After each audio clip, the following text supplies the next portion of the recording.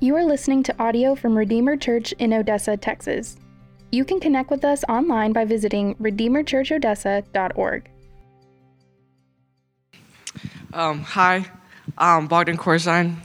Me and my family attend Redeemer Odessa, and I will be reading today's passage for y'all, and it is Galatians 5:15 through 25.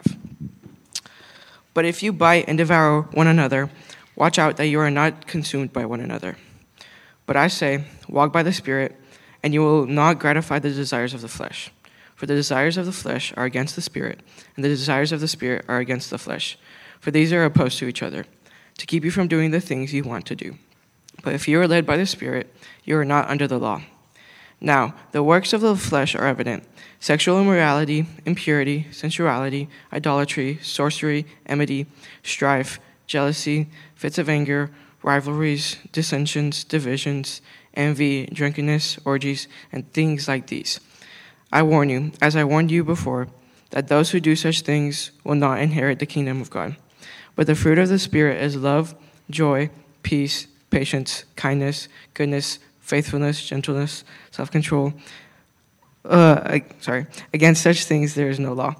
And those who belong to Christ Jesus have crucified the flesh with its passions and desires.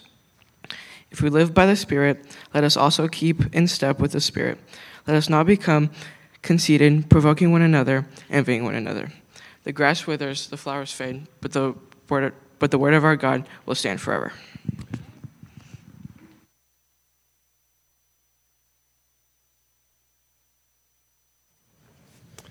We good back there? There it is. Thanks, Bogdan. Hey, good morning. My name's Tanner House. I'm the lead pastor here at Redeemer Odessa. It's good to be with you this morning. If you're a guest, there is a Connect card under your chair. If you would take a minute, fill that out.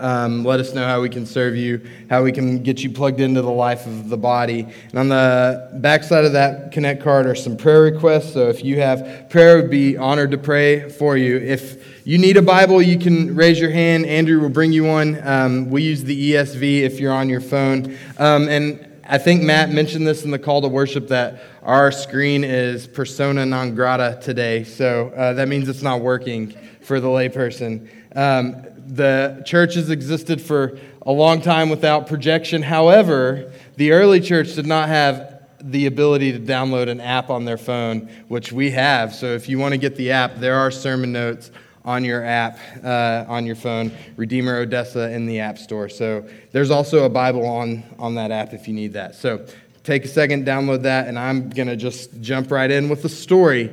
My first ministry job out of college was at this little church in Dallas-Fort Worth in Arlington, Texas. If you were to take my wife's age and my age and add them together, we would have still been the youngest person in that church by a good 20 years.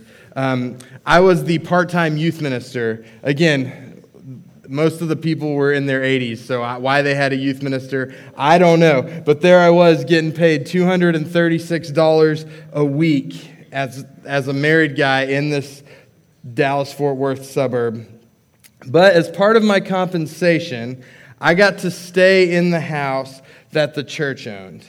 They said, we'll pay for the water that you use, we'll pay for your water, so that you can keep the yard clean. We need you to mow the yard and just keep it looking nice. So the front yard was fine. It had a sprinkler system. It was Dallas-Fort Worth, so it was humid. It rained some. The yard was nice and green most of the time. And the backyard, on the other hand, was only a yard in the sense that it was fenced in and on the property, and it was behind the house. So it was a backyard in like the biblical sense of the word. But it was infested with weeds and stickers. Or as my delegation from Missouri calls them, cockleburs. I've learned that one in the last couple months. So weeds and cockleburs were our plight. We lived in that house for 3 years, and after the first year, I just kind of handed that backyard over to Satan. I just left it alone. And so it was no surprise that as I just left that yard alone, that the weeds and the stickers got worse and worse and worse over time. Like I could have done the hard work of digging out each sticker plant and spraying the yard and hand watering the yard and planting new and healthy grass. But I didn't really want to. So I just tolerated the stickers and the weeds, and they took over the backyard. And what's worse is the carpet inside our house was no longer a safe place for me to walk around barefoot either. If I walked around barefoot across my house, I almost always got a sticker in the bottom of my foot. My desire was to have a backyard that I could have walked around in, or sat down in, had a picnic with my new wife in. But instead, that yard was out to hurt me. And sin is like that too. Jesus speaks about this in the parable of the weeds, or aka the parable of the wheat and the tares. Like, sin just corrupts. Sin takes over, even in places where it is not wanted or desired. So in today's text, the Apostle Paul is going to give us some prescriptive steps in order to deal with sin in our lives. And this passage is also bookended by how we relate to one another within our faith family. So before we dive in, here are a few things I want to say.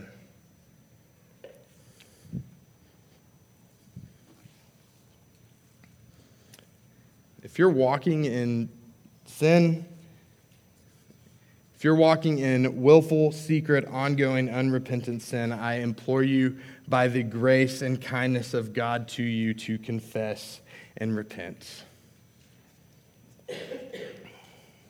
If you're walking in conflict with another believer in the church, this text has something for you as well.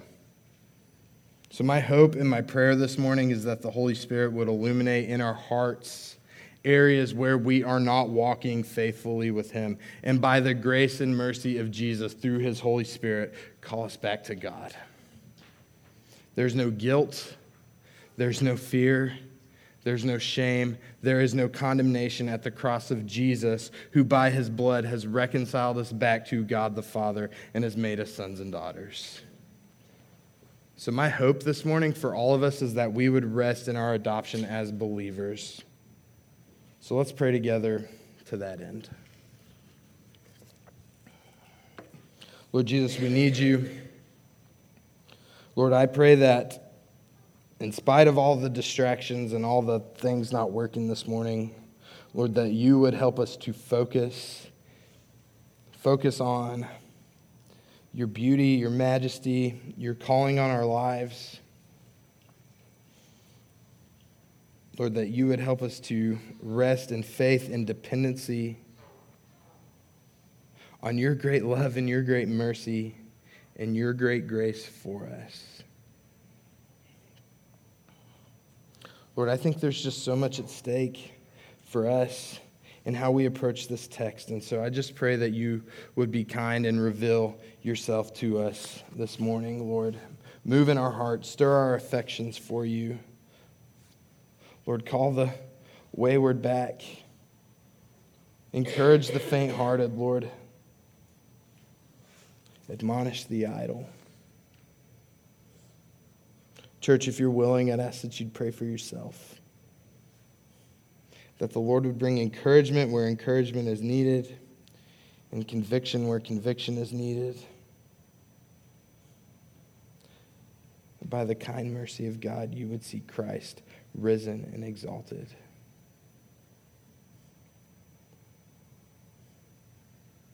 Lord, we love you.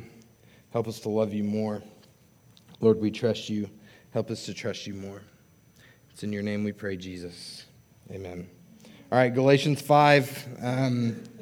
Paul, in last week's text, said that as Christians, born again, Christ-following, regenerated believers in Jesus, that we are free. But we're not free to sin, but free to love and serve Jesus. We're no longer slaves to our sin, but we have been set free from our sin. Even though we still sin as believers, as Christians, as we await for the return of Jesus to complete our perfection in Him, we have an assurance of the pardon from sin's penalty because Jesus Christ went to the cross. Jesus came into the world, born of a virgin, lived a perfect, sinless life, the life that we were called to live, and did not, and could not, and would not, because we're sinners. We have rebelled against God. We have rebelled against God's commands. We have rebelled willfully and actively and intentionally. We were enemies of God, and His wrath is upon us. Sin's penalty was death for us. The only thing that could then make us right was the perfect, sinless sacrifice of Jesus on the cross, completed by His resurrection, and Jesus willingly died in our place. Jesus willingly died in our place, the death that we were supposed to die. But now, because of Jesus, we'll never have to. And then Jesus arose 3 days later, defeating sin and death and completing the commands of God's laws against the penalty of sin. Jesus has purchased our pardon. So now we can be reconciled back to God. The salvation that Christ has purchased for Christians leads then to our adoption. Paul says, because of the pardon from sin's penalty, the wrath of God that leads to our condemnation and our separation from God, because of our pardon from sin's penalty, we are then led to rest. We are free to rest in our identity as children of God. And unfortunately, we still live in this tension where Christ is our Redeemer, and we still battle our fleshly desires. Oftentimes this creates unrest in us, not just within our own consciences, but oftentimes there's sin that leads to conflict within the church. And far too often, when this happens, we would rather leave the church, leave our Christian community, go find somewhere else where everybody is just as messed up as the place we're leaving. We would rather do all that than just deal with conflict in the way that honors the Lord. If you claim to be a follower of Jesus, if you are a believer in Jesus, knowing you have been forgiven by Jesus and are following Jesus with your life, then we ought to lovingly endure with one another in a way that God in Christ has lovingly endured with us. Let's look at verse 15 of Galatians 5. It says, "But if you bite and devour one another, watch out that you are not consumed by one another." If our posture isn't grace towards one another, if our attitude towards each other in the midst of conflict is anything other than grace and forgiveness, then it is actually possible, Christians, it is possible that you don't really understand just how broken and sinful you really are. If your response is slander and gossip and assuming the worst about somebody, then you don't understand just how gracious God is. You don't understand how gracious God has been to the least deserving sinners, such as yourself. Grace is the unmerited, undeserved favor of God to us. We have received it. Now we have to extend it to Christians. If we don't extend grace to one another, then it would stand to reason that you don't think your sin is a big deal. And it is, because Jesus came to die. Paul is advocating for love and unity within the household of God. He says it is possible, though, that the adverse is true. That we, like two wild animals, can rip each other apart. But still, he offers us a better way. Verse 16, "But I say," that's Paul, "but I say, walk by the Spirit, and you will not gratify the desires of the flesh." Paul is still being very direct here, as he has been throughout the whole book. He is giving a command. And that command is, walk by the Spirit of God, who is indwelling us as believers.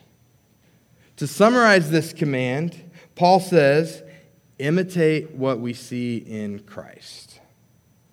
The Greek word for walk here means to walk around after someone or to walk in a particular direction. So what Paul is essentially commanding us when he says walk by the Spirit is to follow our teacher around. Imitate Christ. And how do we know what Christ is like? How do we know what God's will for us is? We see who Christ is in His Word. We see His will for our lives by what the Bible says. And we get to know Christ through prayer, and we get to know Christ by being a part of the body of Christ, i.e. community. What Paul is offering us is essentially a conditional statement. If you walk by the Spirit, if you walk in the ways of Jesus, if you are obedient to Christ, then you will not gratify your fleshly desires that are sinful. Essentially, what Paul is doing is highlighting for us our utter inability to walk with God apart from relying on the presence of God in our life. You cannot overcome sin without the presence and power of the Holy Spirit of God working in your life. You will bite and devour one another apart from the presence of God in your life. You will gratify the desires of the flesh apart from walking with the Spirit of God.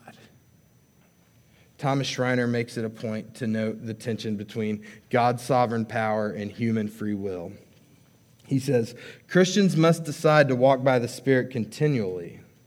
And at the same time, the Spirit of God is at work in us to create new appetites and give us new power to resist the flesh and to please God.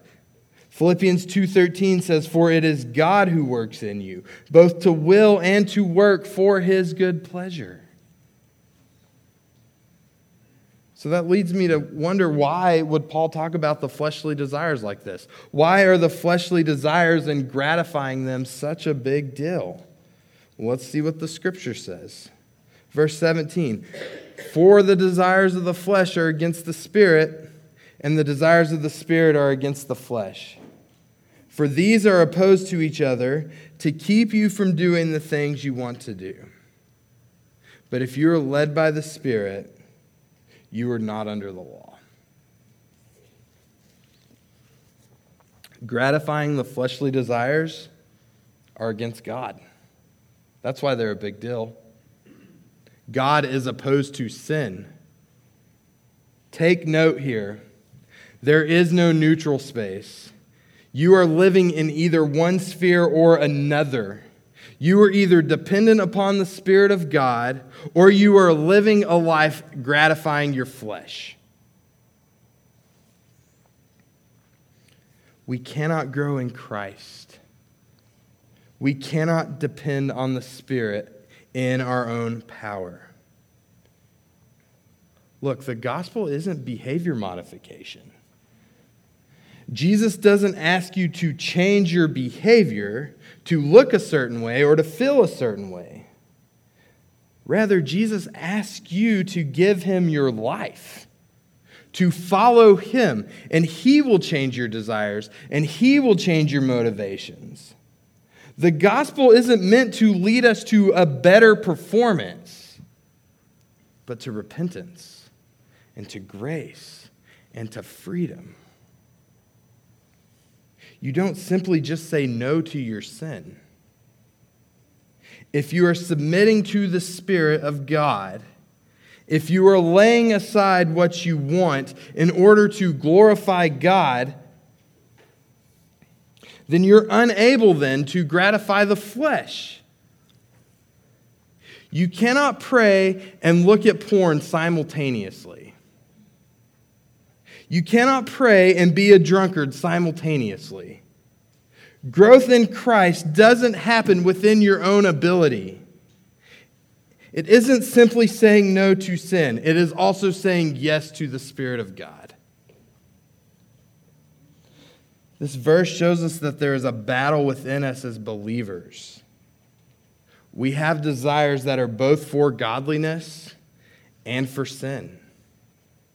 And it will be like this until Christ has made us perfect. You will struggle with sin, Christian. And yet, you can also have victory over sin now. And God is merciful and gracious to give us what we ask for when we seek to grow in Him. Tony Merida says that part of the problem with fighting the flesh is a casual attitude towards sin. Paul is telling us that the Christian life is a war. Therefore, in order to conquer the flesh, one must see the seriousness of the battle that we're in. So imagine with me for a second, like a battle scene. If you've seen a good war movie, a battle scene. Maybe Normandy, that's what came to mind, where the Allies are storming the beaches at Normandy. The other side is shooting at you. You're a soldier on this boat. You're about to storm Normandy, storm the beaches. And the other side is shooting at you. Bullets are flying over your head. Explosions are all around you. And as you step off the boat to go up to the battle on the beaches, you lay your gun down, you pull out your phone, and you take a selfie with the ocean behind you. That's the approach a lot of us have towards sin. We think we can kick it on our own. We think we are strong enough that sin will not entice us. We don't invite others into the fight to help us along. We don't invite others in to pray for us. We don't invite others in to point us back to the truth of the gospel. We don't invite others in to hold us accountable to the things of the Lord. We don't think it's a big deal. And so we just have a casual, approach to it. We take a casual approach to our sin. We take a less than scorched earth approach to getting the junk outside of our lives that we're enslaved to. But what verse 18 tells you, Christian, is that you're a new creation. Because of Christ, you have been set free, not to sin, but you've been set free from sin. And knowing that Christ has destroyed sin by the power of death through Himself, that ought to lead you to more vigor to fight against sin in your own life. But are you casual towards sin? Are you casual towards the sin in your own life?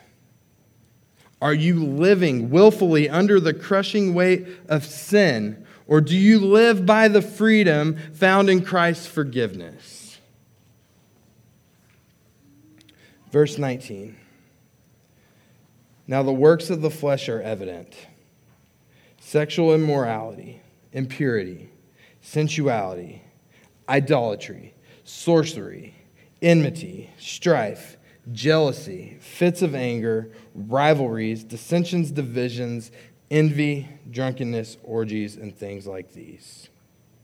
I warn you, as I warned you before, that those who do such things will not inherit the kingdom of God.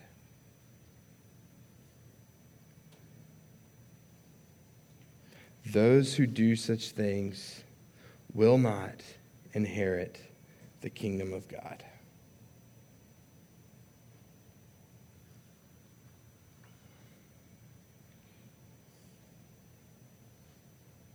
It's easy to read these lists and not understand the gravity of what Paul is saying. If I have made a life rhythm of sexual immorality, defined as sexual sin of any kind, sex with anyone who isn't your spouse, pornography, homosexuality, if I have made this a part of my normal rhythm of life, Paul says, I will not inherit the kingdom of God. If I have made a life rhythm of responding in anger, Paul says, I will not inherit the kingdom of God. If I've made a life rhythm out of jealousy or drunkenness or impurity, were it not for the cross of Jesus offering me forgiveness, I will not inherit as an adopted son or daughter the kingdom of God, but I will earn the wages of my sin, death. Were it not for the cross. Paul says the works of the flesh are evident. That means obvious. Before we jump into this section, I do want to say that this list that Paul gives us is not meant to be exhaustive.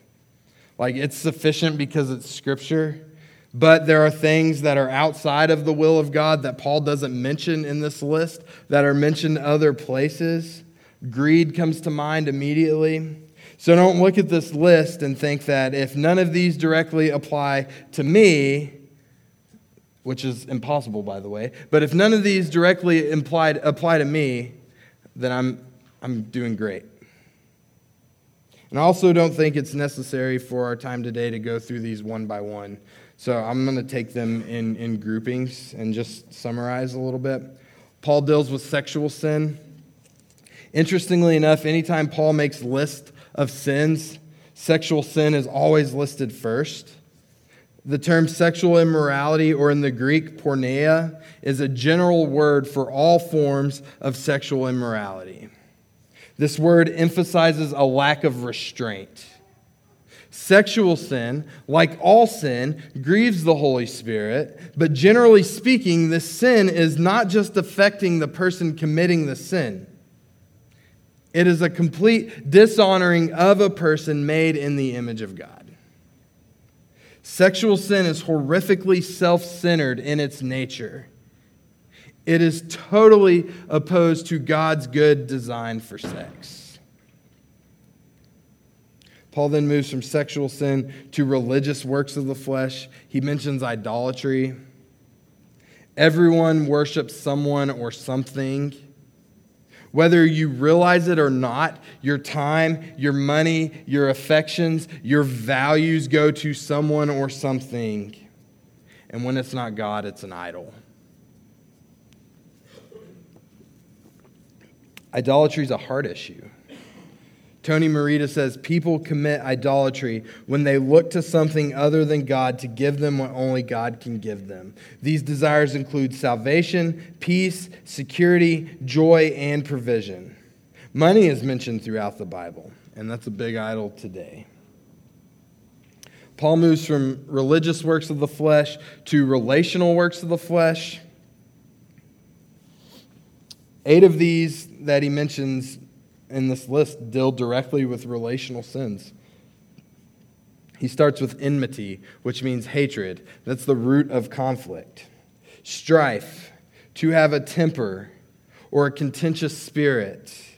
Jealousy or envy leads to bitterness and sometimes violence. Those who are jealous of others demonstrate a lack of gratitude to God for His providence and provision, and it demonstrates a lack of love for other people.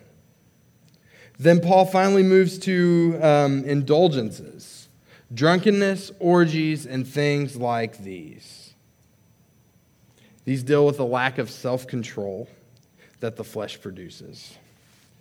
Those who cannot control their appetite for food, for alcohol, for sex, or other things. Then Paul says, and things like these. That's comforting because Paul could really keep going. But that's not the point. The point isn't that he's highlighting particular sins, but rather Paul is asking of his readers to consider if their lifestyle represents faith in God or fleshly desires. The only thing a sinful nature produces is unholiness, demonstrated by sin for all to see. This list serves as a mirror for our own hearts. And this list comes with a warning. If you are living in willful, ongoing, unrepentant sin, if you are knowingly sinning, habitually sinning, perhaps even feeling some conviction about it, and doing it anyways, you are in real danger. To inherit God's kingdom means you acknowledge your sin before God and before man and receive his forgiveness and receive the free gift of God's grace to you. Ryken asked this question: does this mean that anyone who is guilty of any of these vices that Paul has just described is going to hell? Certainly, anyone who commits these sins deserves to go there. And for this reason, we should not think lightly of these or any other sins. But here's some good news. Remember that the Christian, even the Spirit-filled Christian, still has a sinful nature. From time to time, believers will commit these very sins. What Paul is talking about indicates habitual action accompanied with unrepentance, not occasional lapses. Christian, don't despair. Even in your struggle against sin, even with your continued failure to fight well, the Spirit is willing to work in you. The Spirit is willing to work in you through repentance. He will enable you to live a life that is pleasing to God. We sin, and we sin so easily because we are doing what comes naturally to us. The sinful nature produces sinful fruit.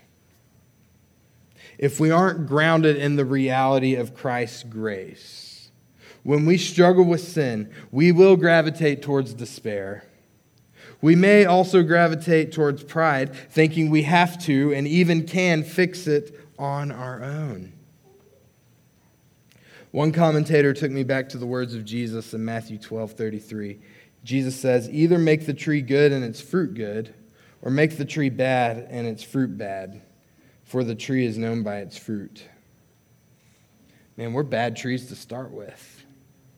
Born diseased, dead trees, with no hope of ever being fruit-bearing good trees on our own.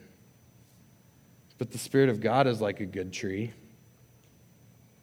And the Spirit makes us good trees as we abide in Him. The fruit that the Spirit produces is this.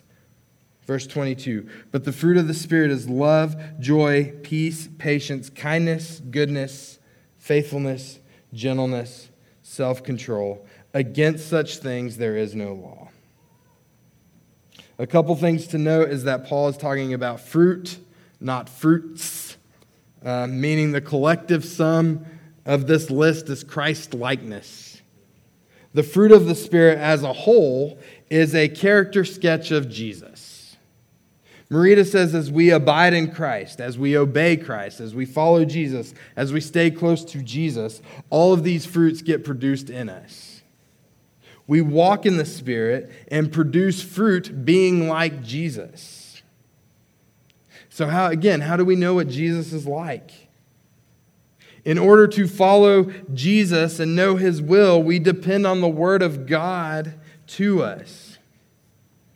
How can we expect to know the Spirit of God, and how can we expect the Spirit to grow in us, the fruit of Himself, if we never spend time in God's Word and we never spend time with God through prayer?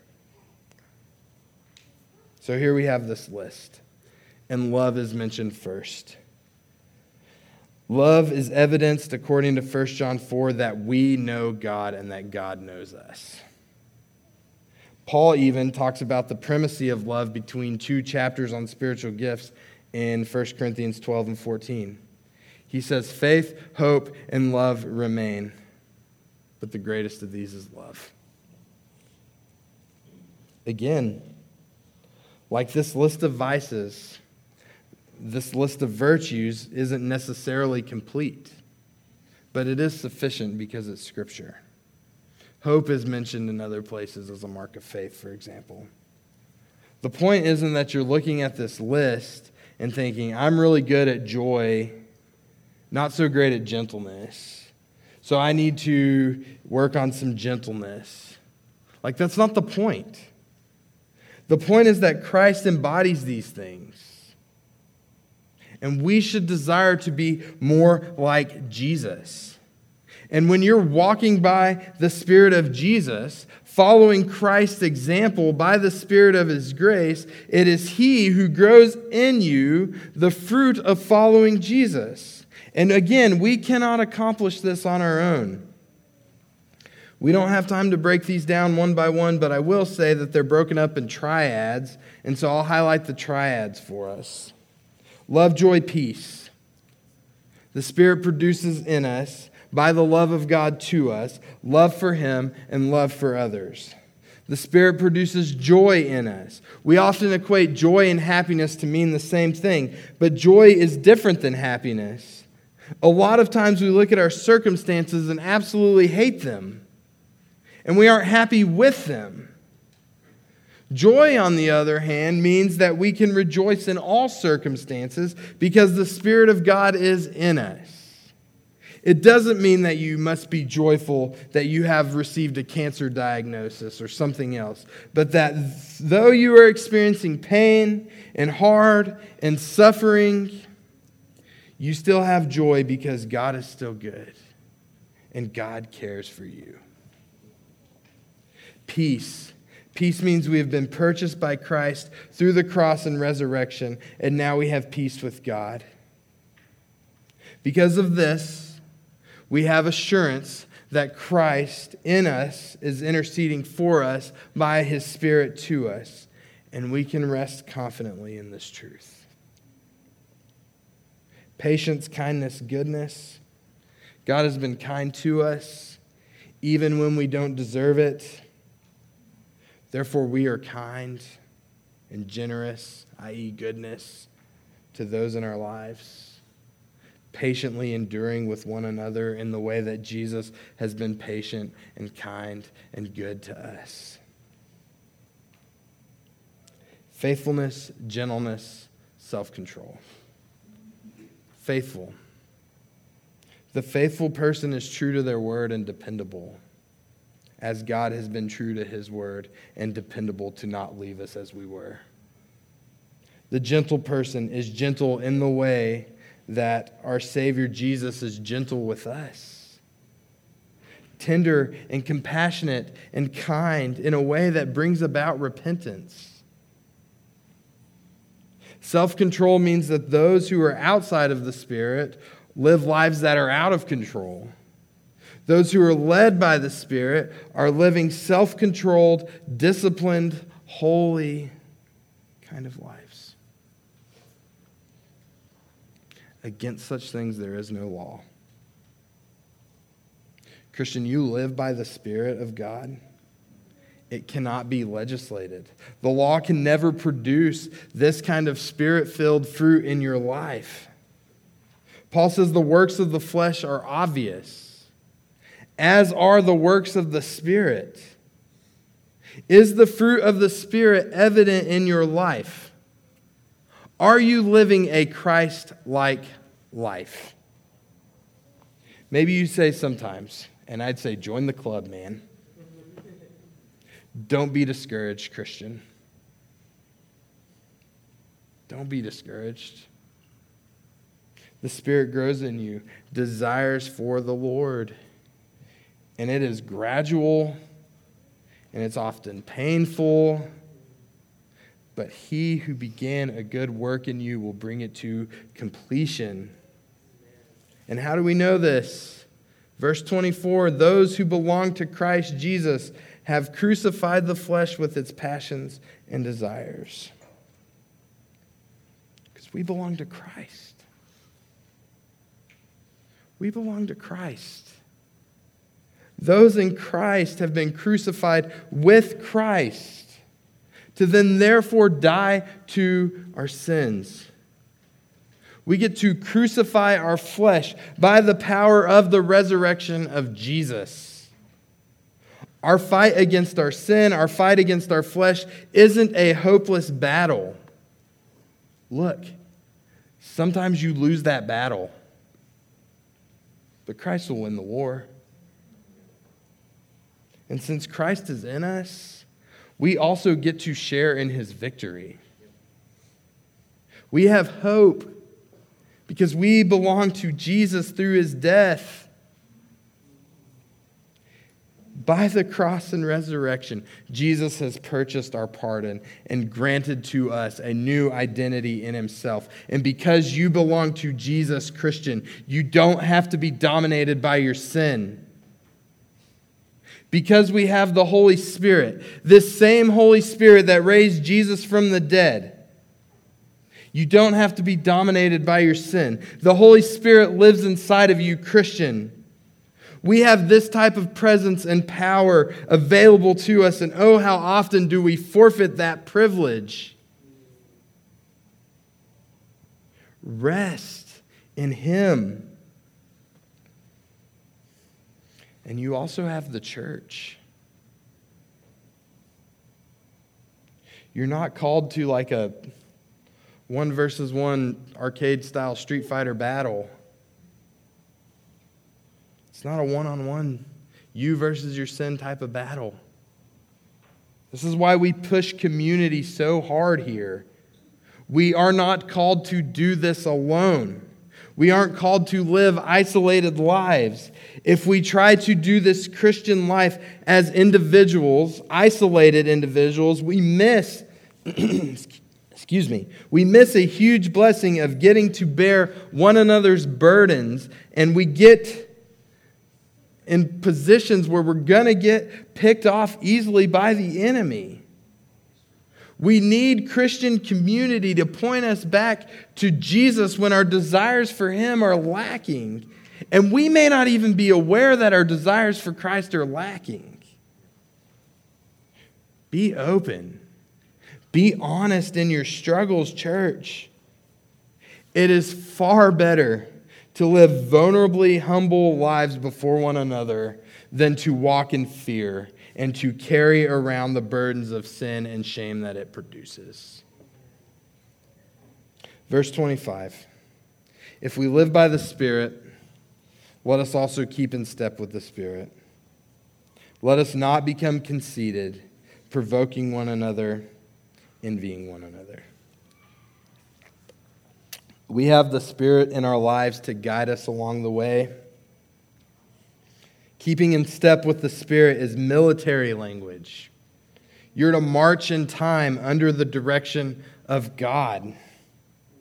God himself lives inside of us, but now we have to follow him. We have to daily kill the flesh. Dr. George says, for the believer, we are to walk in the Spirit under the leadership of the Spirit. Paul bookends this section of Scripture with some don't commands. Don't relate to each other in a haughty and arrogant, envious sort of way.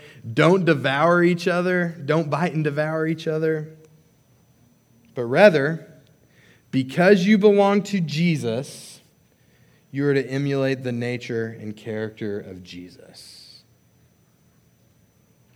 You get to love and to serve one another, as we are all members of the same family if we are in Christ, bought by the blood of Jesus.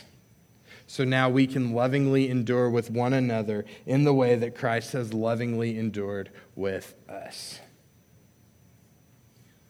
Are you abiding in Christ? If you claim to be a Christian, does your life look like Jesus' life? Or does it look more like the flesh? A Spirit-filled life doesn't mean that we are speaking in tongues and prophesying, but that we're exhibiting the things of Jesus. That we become less and he becomes more. Is your life evidenced by the fruit of the Spirit? And if not, why not? Why not? Are you harboring anger and resentment and bitterness towards someone? Maybe somebody even in this room. Are you being a peace faker? Are you being a peacemaker? if you're walking in conflict, openly or secretly, with a brother or a sister, that does not honor God. And it damages the church, and it damages the witness of the church. So before you do anything else today, and I mean it, like before you leave the fun dome, deal with it. Deal with it. Take someone with you if you need to. We can get you a conflict resolution field guide to read together. Just don't sit and stew any longer. As Christ has reconciled us back to the Father, be reconciled to one another. What do you need to repent of this morning? Are you walking in unrepentant sin? Maybe you just have a casual attitude towards the things of the Lord. That represents pride, and that represents unbelief. Church, Christ is calling you out of your unbelief this morning. By the cross and by the resurrection, you can receive his forgiveness this morning. So place your faith in Christ and turn to him. Let's pray.